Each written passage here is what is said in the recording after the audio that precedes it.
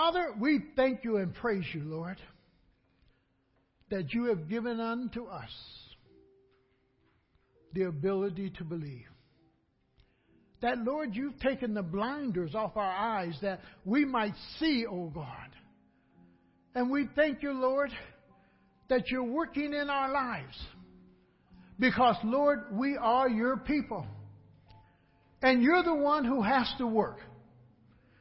And, Lord, many of us who have accepted you, we still doubt and we have troubles and we deal with problems. And help us, oh God, to lay those problems, to lay those doubts on the altar of our Lord and Savior Jesus Christ.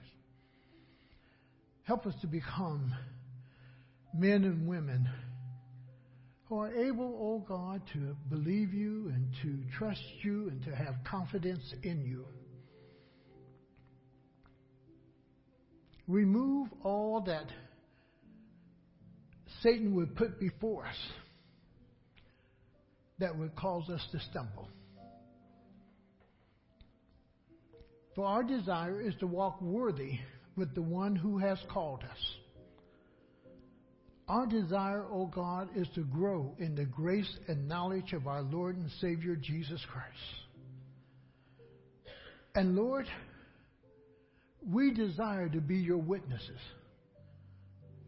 with our mouth, but also with our lives.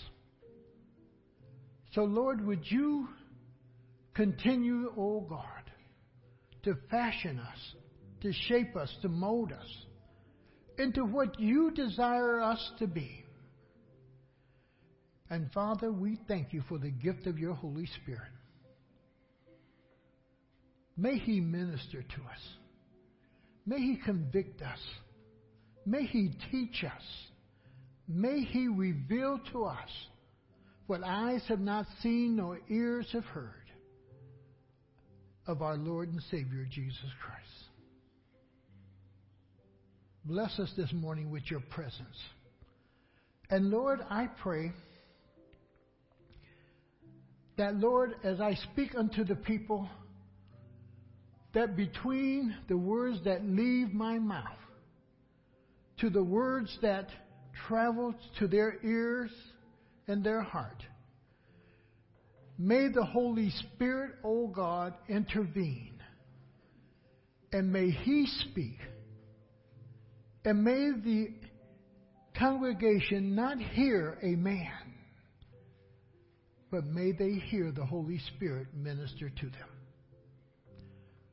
Do that, O God, that only you're able to do.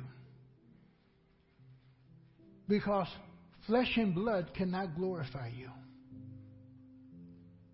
But your Holy Spirit is the one that lifts up the name of Jesus.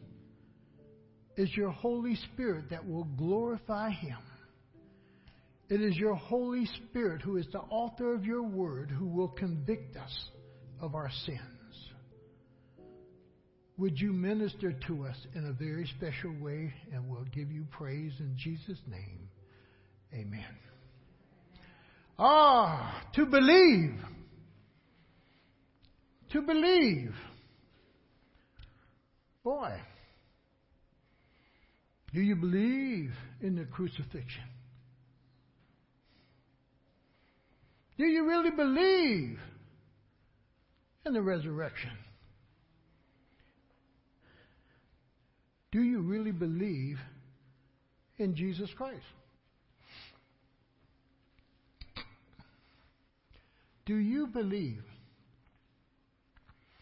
See, in our world today, there can be so much confusion because there's so much information on this religious scene that oftentimes we are confused and do not know what to believe.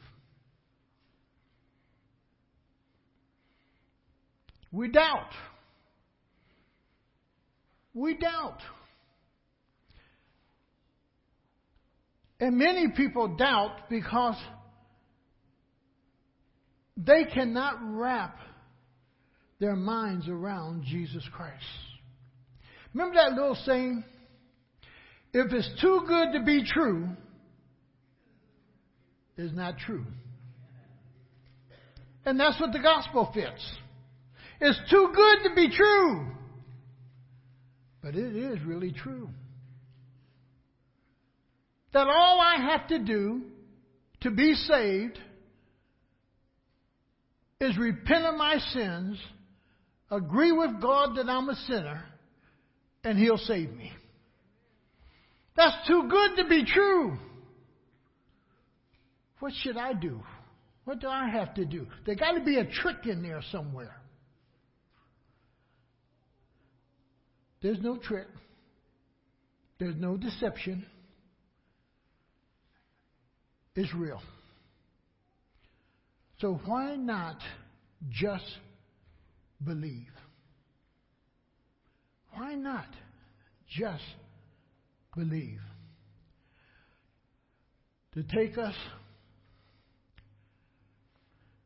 to what is really true and what is real. When you believe, it really does take you to that which is true and real. It is to have confidence in a statement. And we're going to discover that the apostles and many others did not have confidence in the statement that Jesus made. Even though He repeated it over and over and over and over again, it was hard to have confidence in it. And a lot of us are troubled that way. We read the Word of God, but it's hard to believe in it and have confidence in it. That's why we read it, and then we go off and lean on our own understanding, and we begin to try to work things out, and we do this and we do that, because we're not confident in the Word of God and to trust God. Because to believe is to trust. To believe is to put yourself in somebody else's hands and understand they really care for you. They desire the best for you. It is to have confidence in a statement or promise of another. And Jesus said to His disciples, I will rise in 3 days. I will rise in 3 days. But they've never experienced that before. They've never seen that before. They never really heard that before. That somebody's going to come back from the dead in 3 days. Okay, He said it, but I really don't believe it. He said it, but I don't have confidence in that. He said it, but maybe He's just talking. He said it. Did He really mean it? Is it the truth? Or does He just want me to believe in something? Believing involves trusting. You can't say you believe and then won't trust. Because if you don't trust, you really don't believe.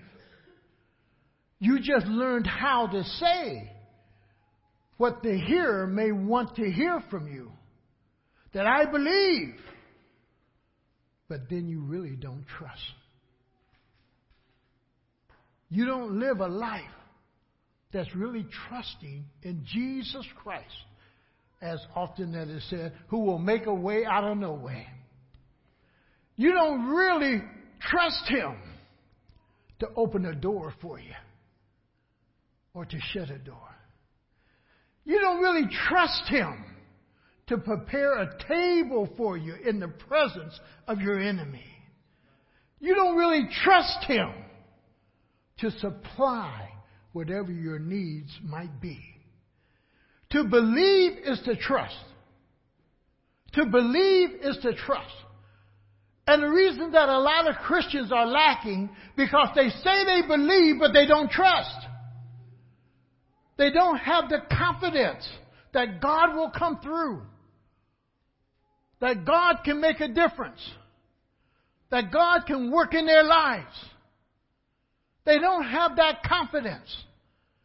And oftentimes it's true exactly what it says. God's up there and we're down here and we got to do the best we can do where? Down here, and God has given me a game plan, and He just says, live it out, trust me, believe it, run this. It's like a coach who teaches his players to run a certain play. They got to have confidence in that play. They got to have confidence to trust the coach that if you do this, it will happen. Run the play. Run the play. Perform the plan. Carry out the plan. Do it. Believing involves trusting. And what has been hurt or damaged in people is their ability to trust others. We're going to see that in Scripture. It becomes difficult to trust what others have maybe experienced or what others may have discovered, because we have become an isolated people to ourselves. And therefore, it's very hard for us to hear what other people may really believe in. And we've coined this little phrase, well, that's okay for you. And what we're saying is this: that don't fit my life. That can't work in my life. That can't happen in my life. That's okay for you, but it don't work for me. Let me share something with you. God works in all of our lives. And He fits in all of our lives, if we allow Him to. And it's their ability to trust. Because oftentimes in life, we correlate God with man. And if we learn not to trust man, we don't trust Him. Because we correlate those two things together. That somehow man is equal to God. And man is always in the fallen state. That's why God says in His Word, trust what? No man. Trust no man, but trust Him. Trust Him. Now, to trust somebody is really to trust them with your life. And that is huge. That's why oftentimes we say, stay out my business. Because you get into my business, you know something about my life. And I want my life to stay what? A secret to people. So we say, stay out my business. The thing about the Christian, you want everybody in your business. You want them to know the love that you have for the Lord Jesus Christ. You even want them to know about your finances. Because it's God who's done it. You want them to know about your marriage. Because it's God that's giving you the victory in it. You want people to know about your life and where God has given you victory in your failures. Your life should not be a secret. If somebody asks about your life, you should be able to speak the truth. If it's terrible, it's terrible. If it's fair, it's fair. If it's bad, I tell them. And if it's wonderful, it's wonderful. You want people to know. Because, see, everything that you try to hold a secret, God says, I'll shout it from the rooftop. Everything you try to hide and cover up, God reveals it. You just don't know that people know it.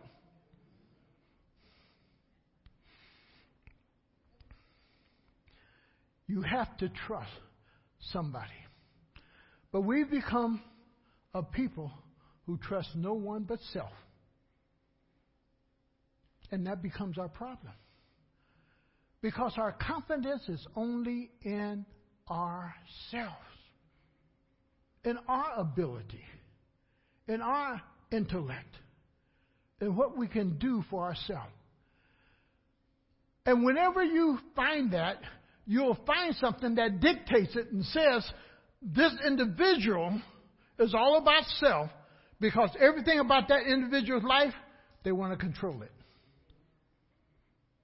They want to control it. Is when you can let the control go and let God be in charge, you'll be all right. Because God will control your heart and everybody's heart around you. Yes, Satan will always have somebody to sneak in, but God will give you favor with people around you. And they'll minister to you if you allow God to have control.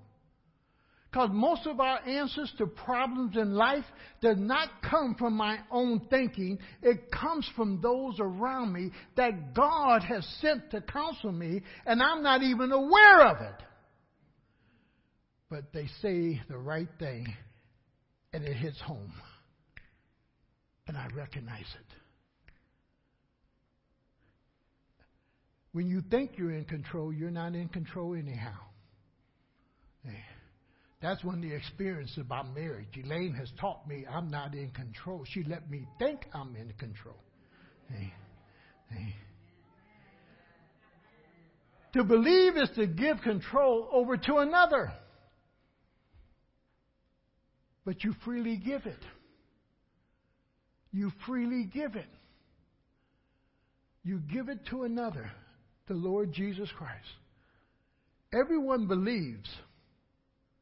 There's not a human being that doesn't believe. The atheists believe there is no God, but they're still believing. The question that is important for us is, what is it that they're believing in? What is it that you really believe in? What is it that you're really trusting in? What is it that you really have confidence in? Because if it's not Jesus Christ, it's something else. And Jesus said He has to be preeminent in your life. He's the one that has to be in control of your life. He won't play second fiddle.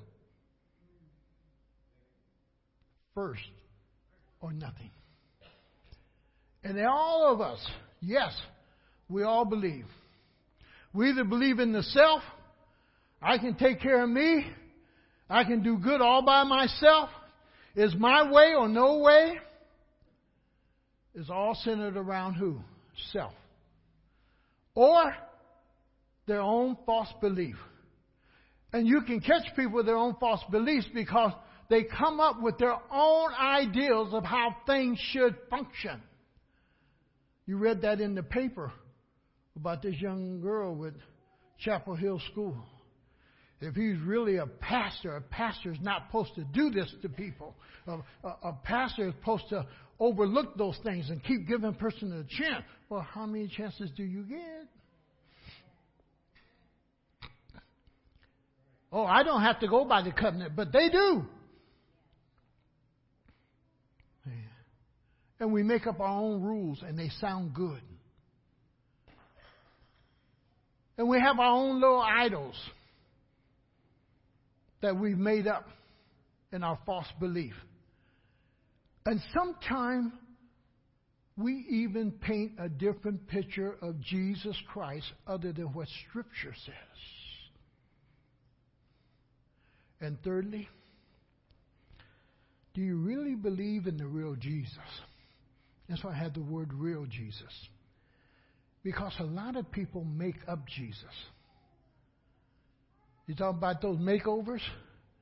We make over Jesus. We make Him over. We don't accept the Jesus of the Bible. We make the Jesus that we want to follow or believe in. No, we need the real Jesus in our life. Go with me to John chapter 20. Some of this we're going to bear out in the little first part, then we're going to leave John, and then we're going to come back to finish up. 24 and 25.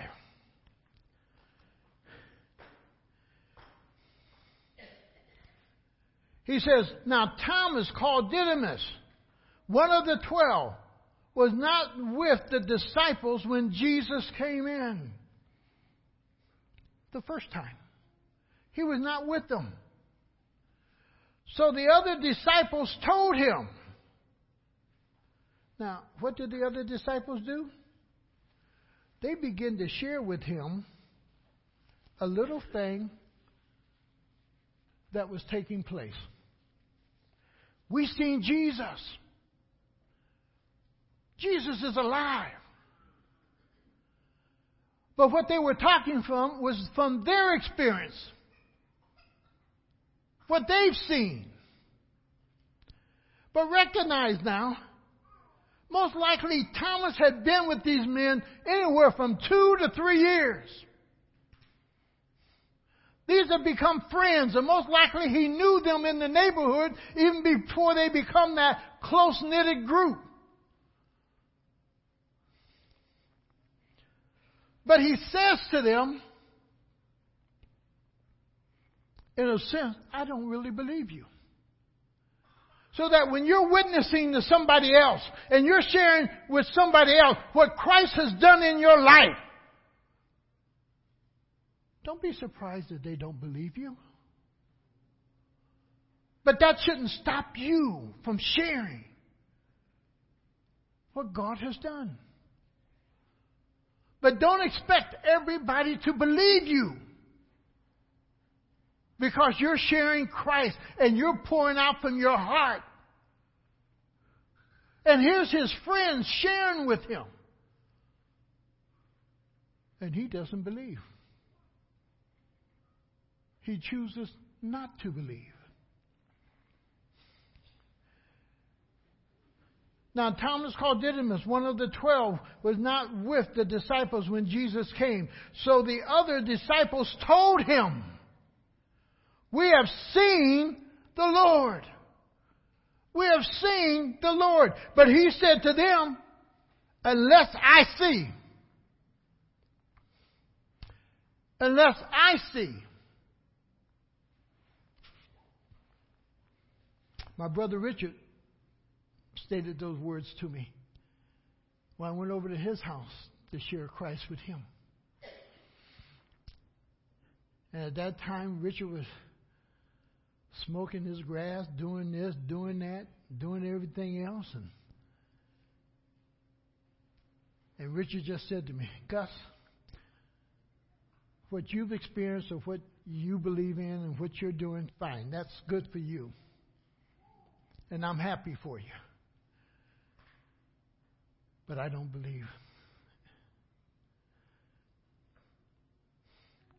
And my prayer became for Richard that God would open his eyes. And what you have to do is begin to pray for others that God would open their eyes. That they can see. But more than that, Lord, would you allow them to experience you? That you would get into their space. You get into their life. That you get there. That they can see you. And they don't have to just trust what I'm saying, but they begin to experience you and know you for themselves.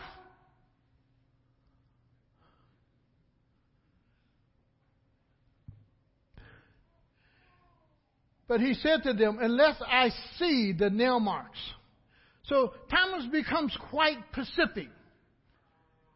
I'm not going to believe unless I see those marks on his hands for myself. I'm not going to believe.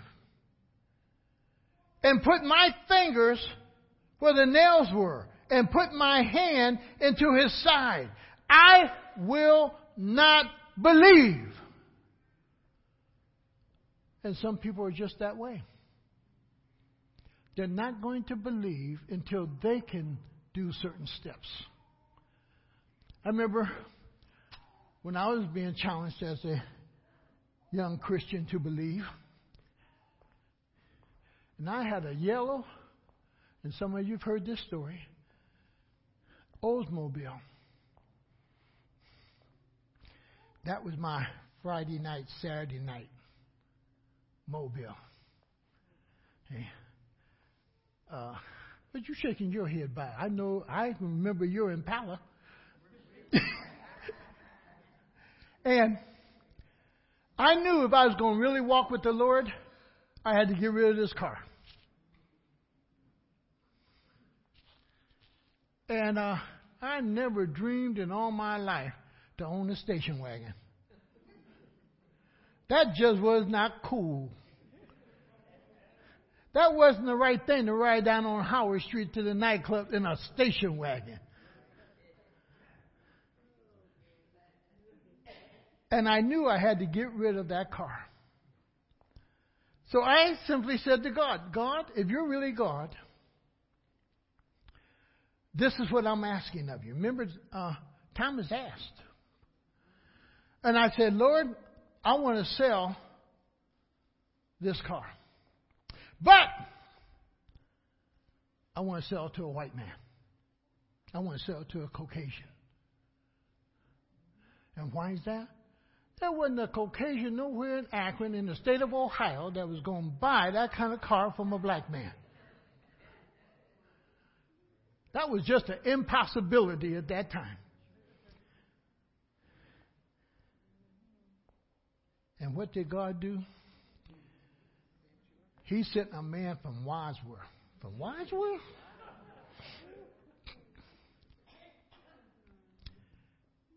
A Caucasian pastor. A pastor?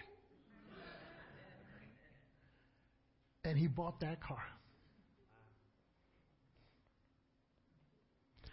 See, God is never frightened by you testing Him.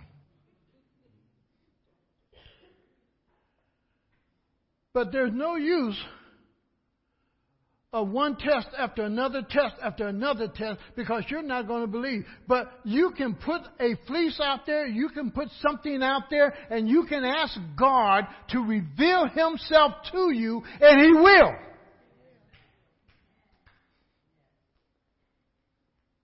And He will. Why? He's alive. He's not an image. He's not a myth. He's a living God who wants to invade all of our lives if we give Him that opportunity to do so. And He wants to draw back your curtain of unbelief that you might believe.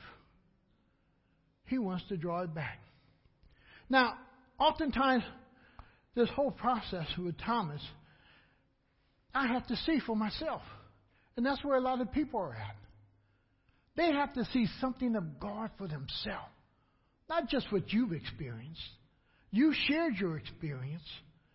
And you've given witness to what God is able to do. And they'll say that's nice for you. But they haven't experienced it. They're not aware of it. I want to see God do something. I want to see God work in my life, not your life. See, you may have one of them easy life that God could easily patch and deal with. You don't know my life. My life is rough. My life is one of those impossibilities. And that's where God really works. Hey.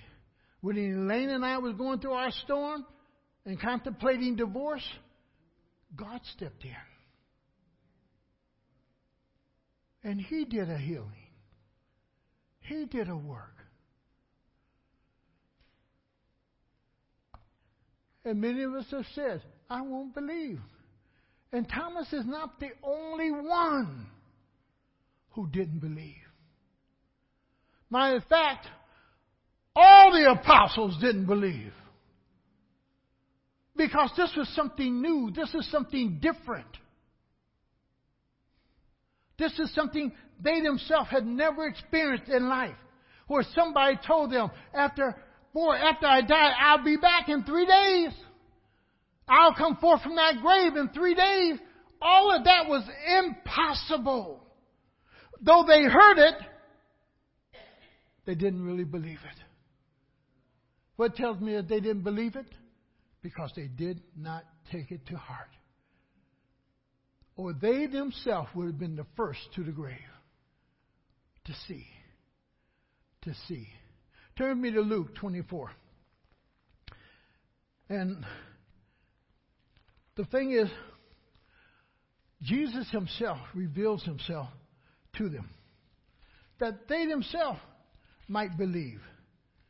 Because belief is always a stumbling block for us taking the next step in trusting God. That unbelief will keep us from taking that next step to really see what God can do. But when you really believe God and you trust Him, you take the next step. Even though you may suffer in taking that next step, you take that next step. One of our members who moved down to Alabama because Goodrich moved down there, and like I told him, man, you go, because he was thinking about staying here. No, you got 13 years with him. You go. And him and his wife, about a year and a half before that, was getting ready to go through a divorce, and she went downtown and she signed all the papers, and he was angry, he was mad, and he wasn't going to do this and wasn't doing that.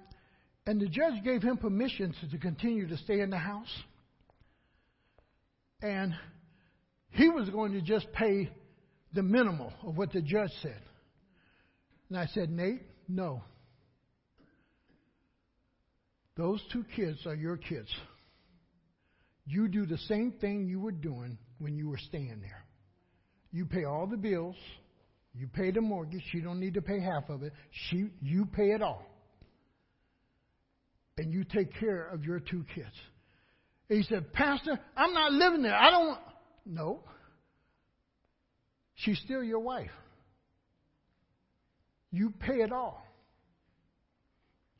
And after you pay it, you asked her, do you need anything else? Make a long story short, they reconciled. Was able to move to Alabama together. The thing is, yes, you may have to make the sacrifice to see what God will do in your life. But the sacrifice is worth it. Because that's the step you have to take. And in taking that step, you're believing God to do something far beyond what you could ever imagine. And he says, believe. Believe. Pick up in verse 36 with me. Let me get to Luke 24. Can I find it? 36.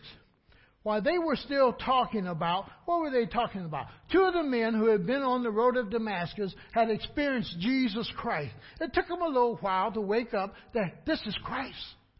This is Jesus. But once they understood that it was Jesus, they made it to his disciples, to his apostles, to tell them. But just to help you see what they're talking about, go back to verse 26. Did not the Christ have to suffer? And Jesus is talking to them. But they haven't recognized him yet. Did not the Christ have to suffer these things and then enter his glory? And beginning with Moses and all the prophets, he explained to them what was said in all what? The Scriptures. And that's where we always begin at, the Scriptures. Because Jesus could have just said, here I am. This is me. But he took them back where? To the Scriptures.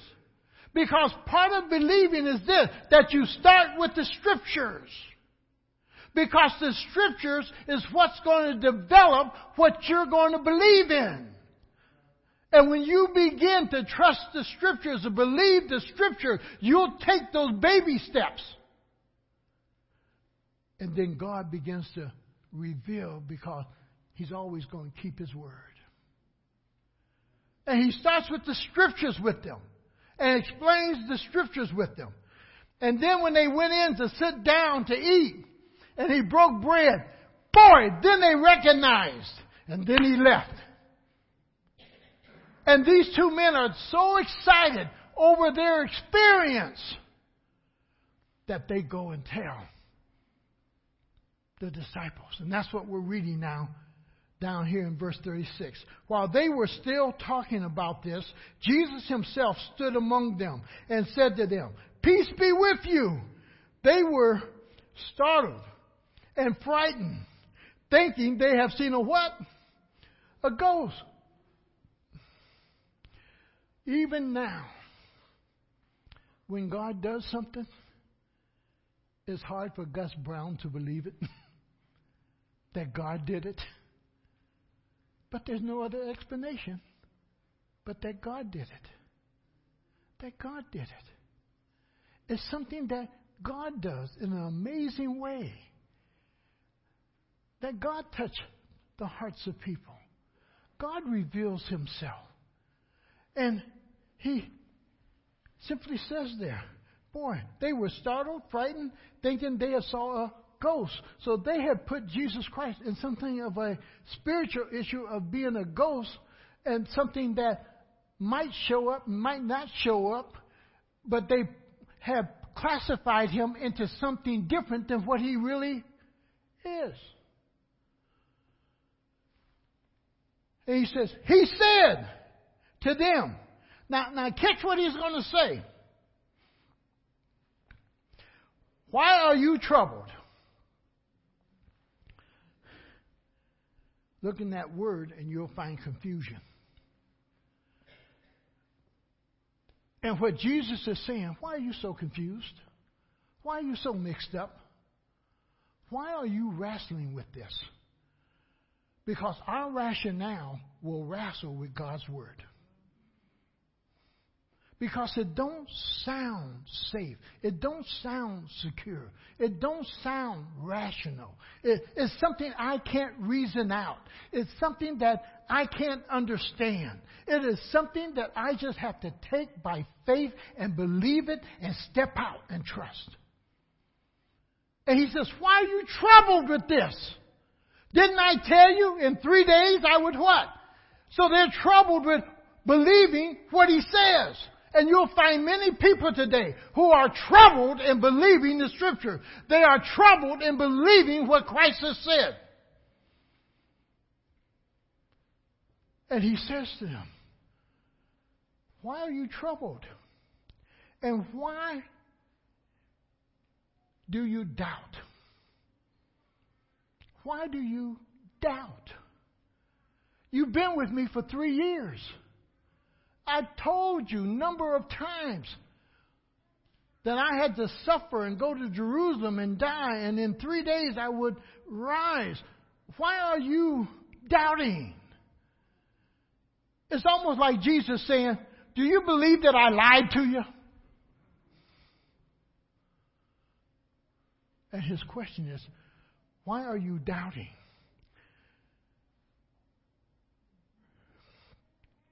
Why do you allow doubts to rise in your minds? Why do you allow the doubts to rise? Why do you doubt the Lord? And you're the one who has to answer that. Because until you answer it, you won't deal with the real issue about Jesus Christ really being who He says He is. He says, look now. Look at my hands. Look at my hands and my feet. It is I myself. Touch me and see. Simple language. Here's the real thing. Touch my feet, touch my hands, really look, see. Why? They were doubting. They were troubled. All this is taking place. The two men, they experienced Him on the road of Emmaus. They very quickly run and they're telling the others. And they are still having trouble believing that Jesus is alive. It's hard for us to take somebody else's word. And the first thing that Jesus comes in, he says, peace be with you. Because when we are confused, we don't believe anything until our minds can what? Calm down. You can say something, and I'll have 10 different thoughts that come in against it to try to knock it down. And I'm confused because now I have to pick which one of these things is right. Which one do I believe? Which one do I put my confidence in?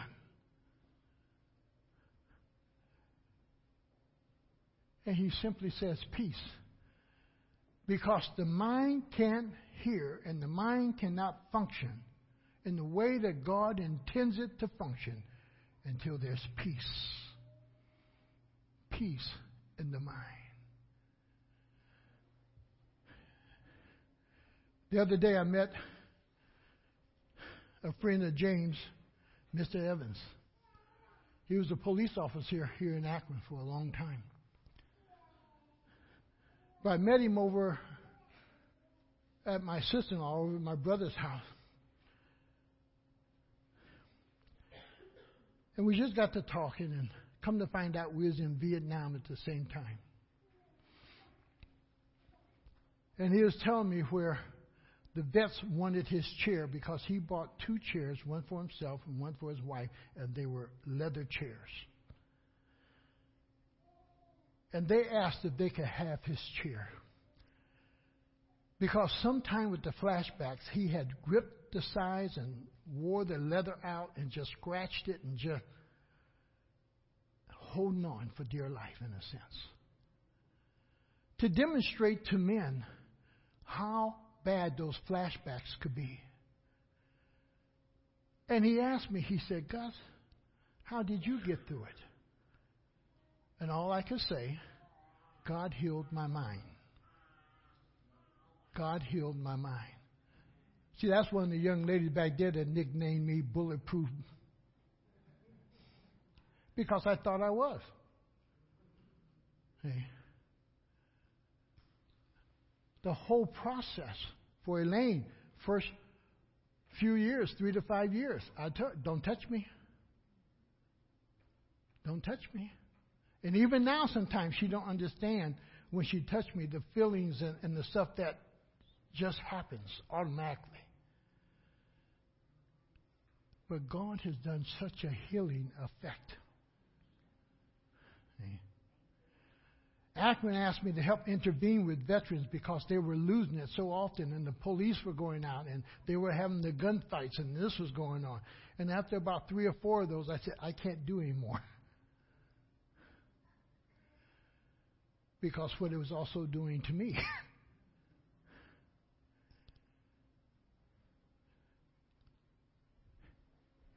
And he says, boy, I just want you to believe, but I want you to have peace up here for that you can believe. Understand, when you are a person confused and bewildered and can't figure things out, the last thing you want to hear about really is Jesus Christ. But He is the one who will order your steps. He's the one who will guide you. He is the one who will open doors. He is the one who will bless you and begin to put life together for you. The question, why do you doubt? Can I ask you that? Why do you doubt?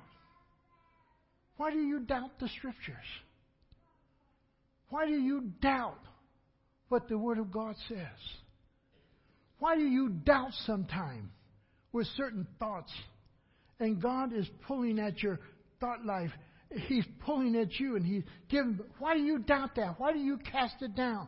Because He's trying to direct you to do what you know you ought to do, but you refuse to do it. Why do you knock it down?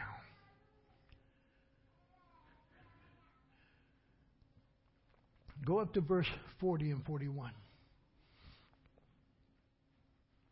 It says, when He had said this, He showed them His hands and His feet.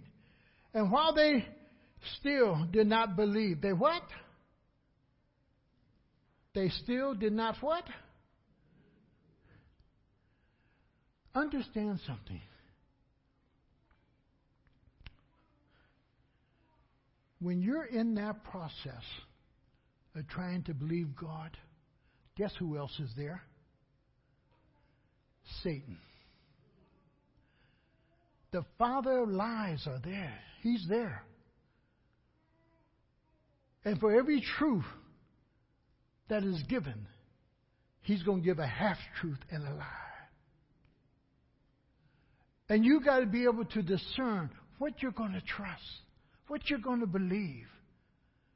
And with God, there's always this one real special issue. He doesn't leave you where you are. The challenge is always to do something that only then He can intervene with.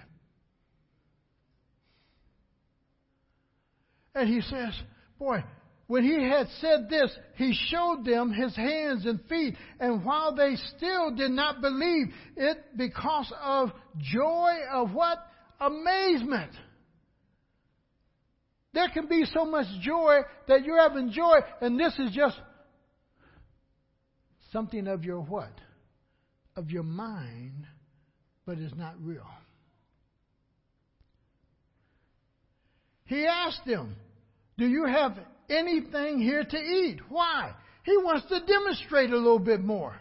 They gave him a piece of boiled fish. Now, me and Roscoe know about boiled fish, don't we, Roscoe? Hey.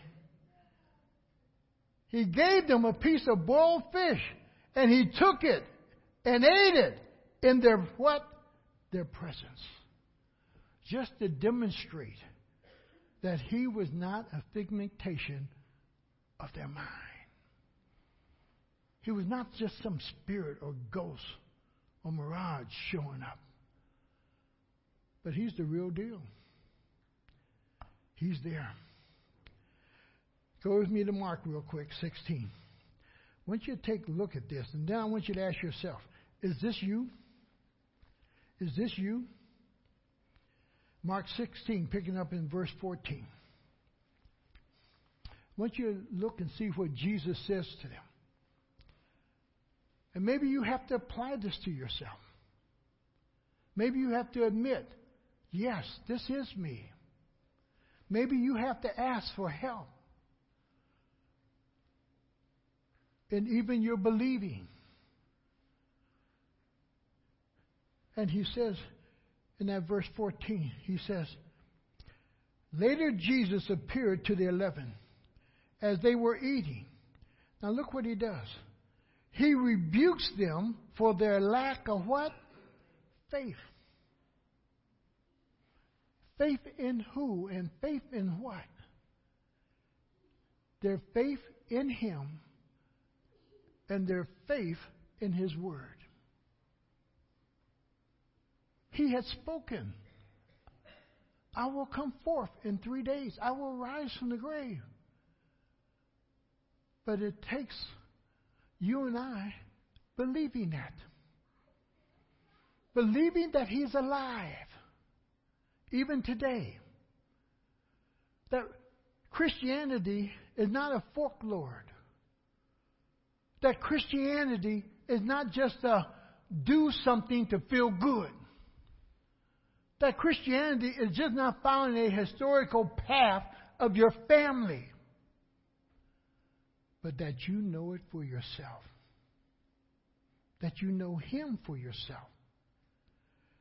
And he says, for their lack of faith. Now look at the second part here. And their stubborn refusal. Their stubborn refusal. Their stubborn refusal. They just refused to believe.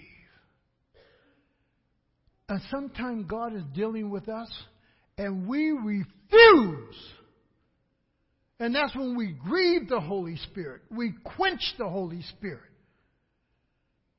Because we refuse to believe what God is saying or what God is asking of us. That's why James says, don't just be hearers of the word, because you're going to hear it. You're going to hear God's directions. You're going to hear God's plan for your life. You're going to hear God rebuke you and correct you and tell you this is the way you ought to live. This is the way you ought to walk. You're going to hear it. You're going to see it in Scripture. But it's up to you to receive it or you refuse it. It's yours.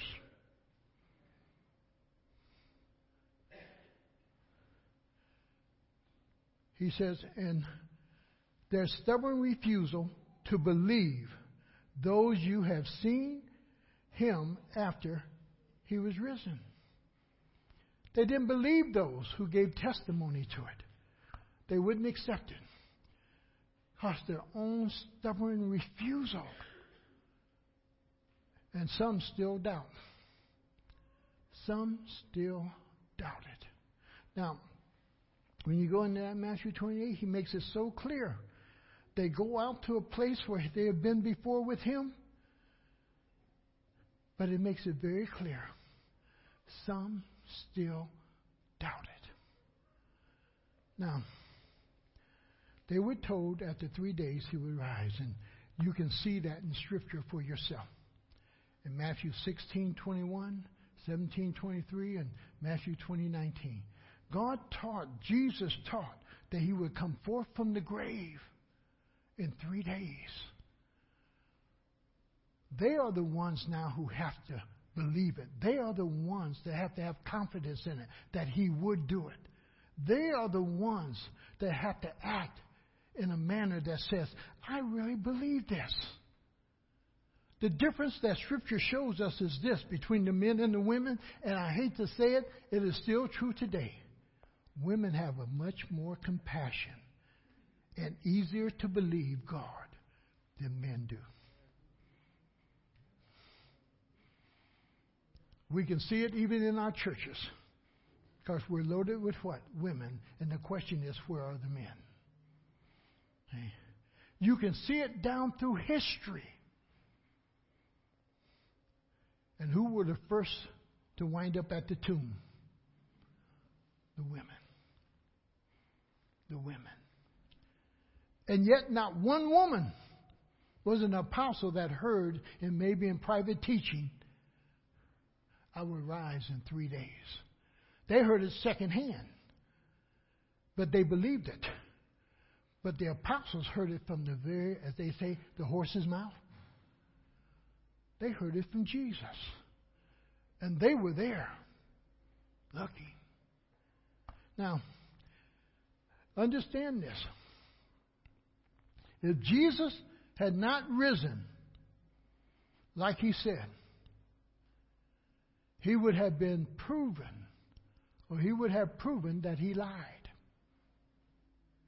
If he didn't come forth in 3 days, Jesus lied. And everything else he says has to be a lie. Everything rests on that resurrection. Either he lied or he told the truth. Either he's a liar about everything else based on the fact that one lie that he would come forth from the grave. Turn me to 1 Corinthians 15. 1 Corinthians 15.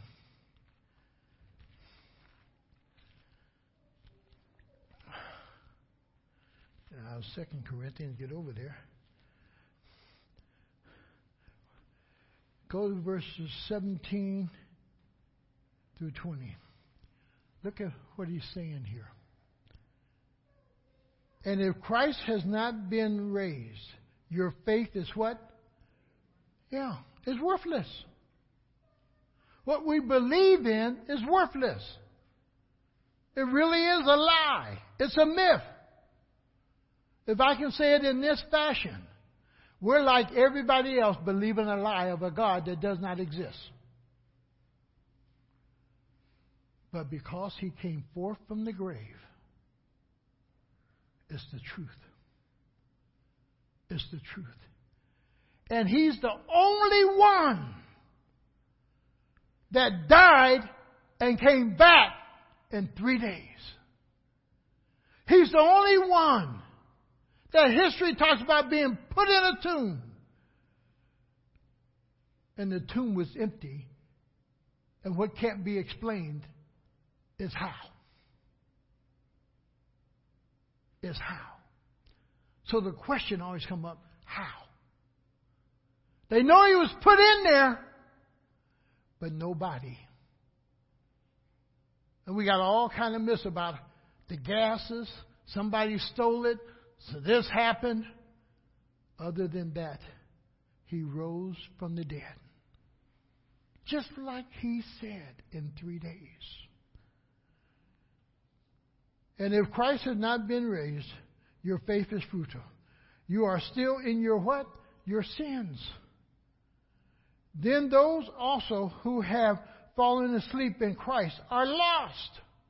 Because there really is no Savior. They believed in a lie. They trusted in a lie. He was a liar. And they too are lost. If only for this life we have hope in Christ, we are to be pitied more than all men. Why? Because we are believing a lie. We are believing a lie. And he says in verse 20, but Christ has indeed been raised from the dead. Christ has indeed been raised from the dead. The first fruit of those who have fallen asleep. He's been raised from the dead. Now let's go back and look at Thomas, because we really want to understand the challenge now that is given. Because see, this is the challenge that you and I have to face. This is the same words in a sense that God is going to be saying to us. It is the words that God is saying to an unbeliever. It is a word that is being said here that is said to the troubled mind. It is the one who's trying to figure out who Jesus is. Is he really God? Can I trust him? The whole process hangs on these few words that Jesus is going to say to Thomas, because he says it to us. He says it to us. In verse 27, pick up with me in 26 verse. A week later, his disciples were in the house again, and Thomas was with them. Though the doors were locked, Jesus came and stood among them and said, again, what? Peace be with you. Then he said to Thomas, now he's directly speaking to Thomas, but you might be the Thomas. And God is speaking to Thomases. He is speaking to unbelievers. Put your finger here. See my hands? Reach out your hand and put it into my side. Isn't that the request that Thomas asked for? Isn't that the condition that Thomas said, I need to be able to believe, I need to do these things? And look how God answered. But after that is what is so important, because that's what he says to us. And he says it to Thomas. He says, stop! Stop what? Stop your unbelieving. Stop it. Stop it. Why? There is more truth out here about Jesus Christ, that there is no reason for a person to be an unbeliever. Stop it! I've given you more truth, more evidence, more teaching. You were with me. I told you what was going to happen. I told you I would rise in 3 days. I told you, yes, I'm going to Jerusalem. They're going to kill me, put me in a grave, but in 3 days I will arise. I told you that. Stop your unbelief. And for some of you, you need to stop your unbelieving and start believing and trusting and discovering your confidence is not in yourself. It is in a risen Savior. And he simply says to him, stop doubting and believe. See that little fine line? Stop doubting and what? Believe. Every area of life, every problem, every situation, you're going to have your doubts. And he says, stop doubting. Believe me. Find out what God wants in your life at that point. With every problem, every situation that's in your life, what is God doing? What is God trying to show me? Stop your unbelieving and begin to believe Him and trust Him and walk with Him. Obey Him and see what happens. Discover this God through living a life in service for Him. Stop being the religious person and become the servant of the Most High God. Stop being somebody who just attends church but don't believe in what Scripture says. Stop being somebody who says, I'm a Christian but don't really know if they're saved or not. Stop it. Stop doubting and believe. And believe. Stop doubting and believe. How many of you are believing for your children, your grandchildren? Stop doubting that they can't be saved and stop believing that they what? Can be saved. Stop doubting that they won't have victory in this area and start believing they will have victory in this area. Stop doubting God and start believing God. But here comes a little key that Charles Stanley really brings in very well. Believe God and leave the results to who? To God. To God. Leave those results to God. When you stop doubting, you will say the same thing that Thomas said, my Lord and my God. My Lord and my God. My Lord. Father, we just thank you and praise you that you have given us evidence of our risen Lord and Savior, Jesus Christ. You have given us, Lord, His word that He would come back from the dead. And you told us, Lord, that you were going to the Father and that you would sit at His right hand and you would make intercession for us. On our behalf, you speak to the Father. And that you would give us the gift of the Holy Spirit.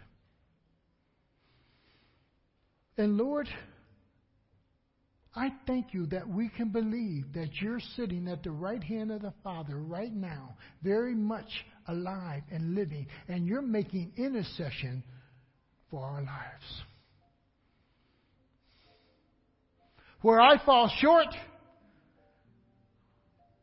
you have no problem saying to the Father, I covered that with my blood.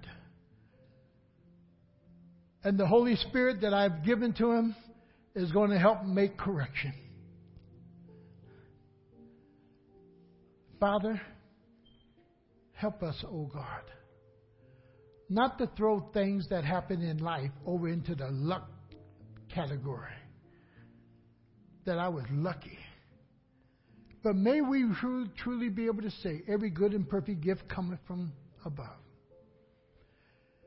And whatever I have, it comes from God.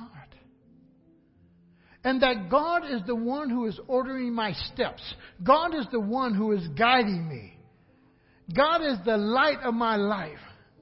God is the one that I love, that I embrace. Help us, Lord, to come to a place that we truly make you Lord of our lives. And we truly believe that you are the one and only God. Deal with us, Lord. Let us not fall into easy believism. Help us, Lord, to see thee clearly.